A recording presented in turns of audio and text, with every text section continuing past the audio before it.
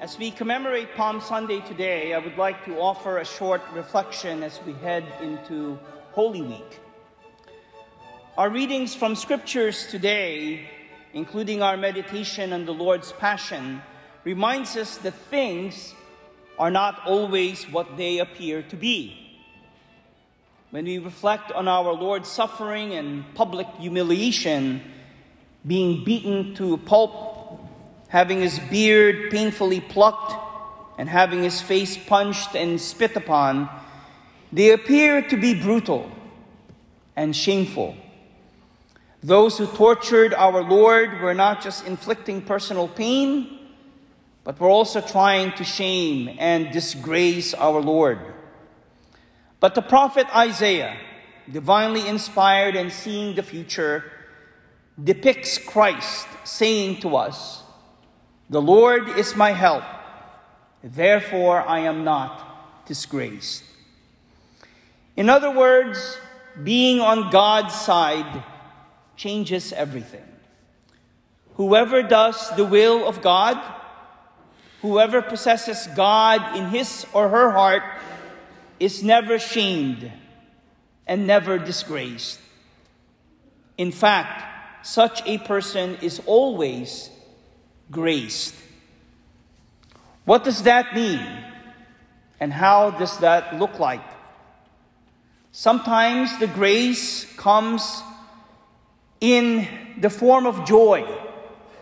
And sometimes, yes, grace comes in form of suffering.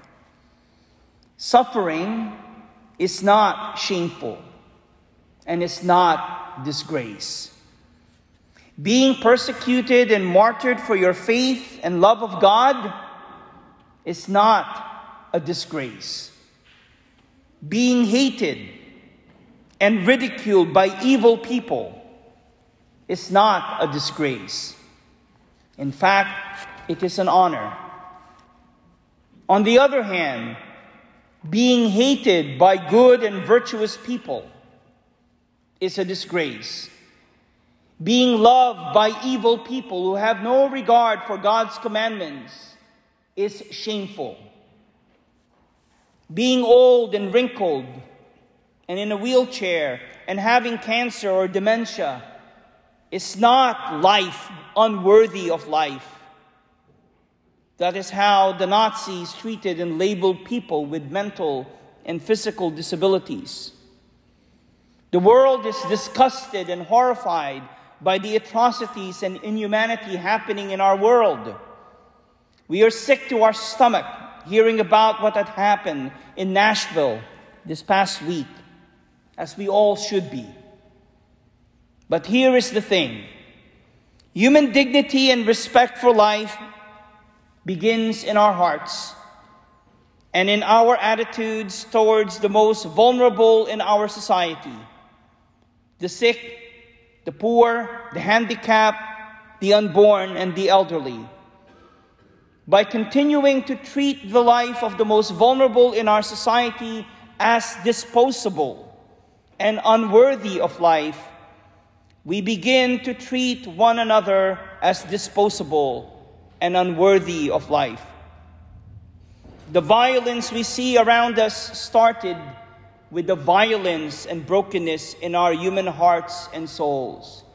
He who takes the sword shall perish by the sword. The philosophy behind so much of this disregard for human dignity, whether it's mercy killing, violence, or abortion, is this: that it is disgraceful and shameful to live when your suffering is great and your powers are few. That is a lie. Because if it were true, then Jesus was a disgrace and a fool. But we Christians know that we are not shamed and disgraced by our sufferings. We are graced. In the name of the Father, and of the Son,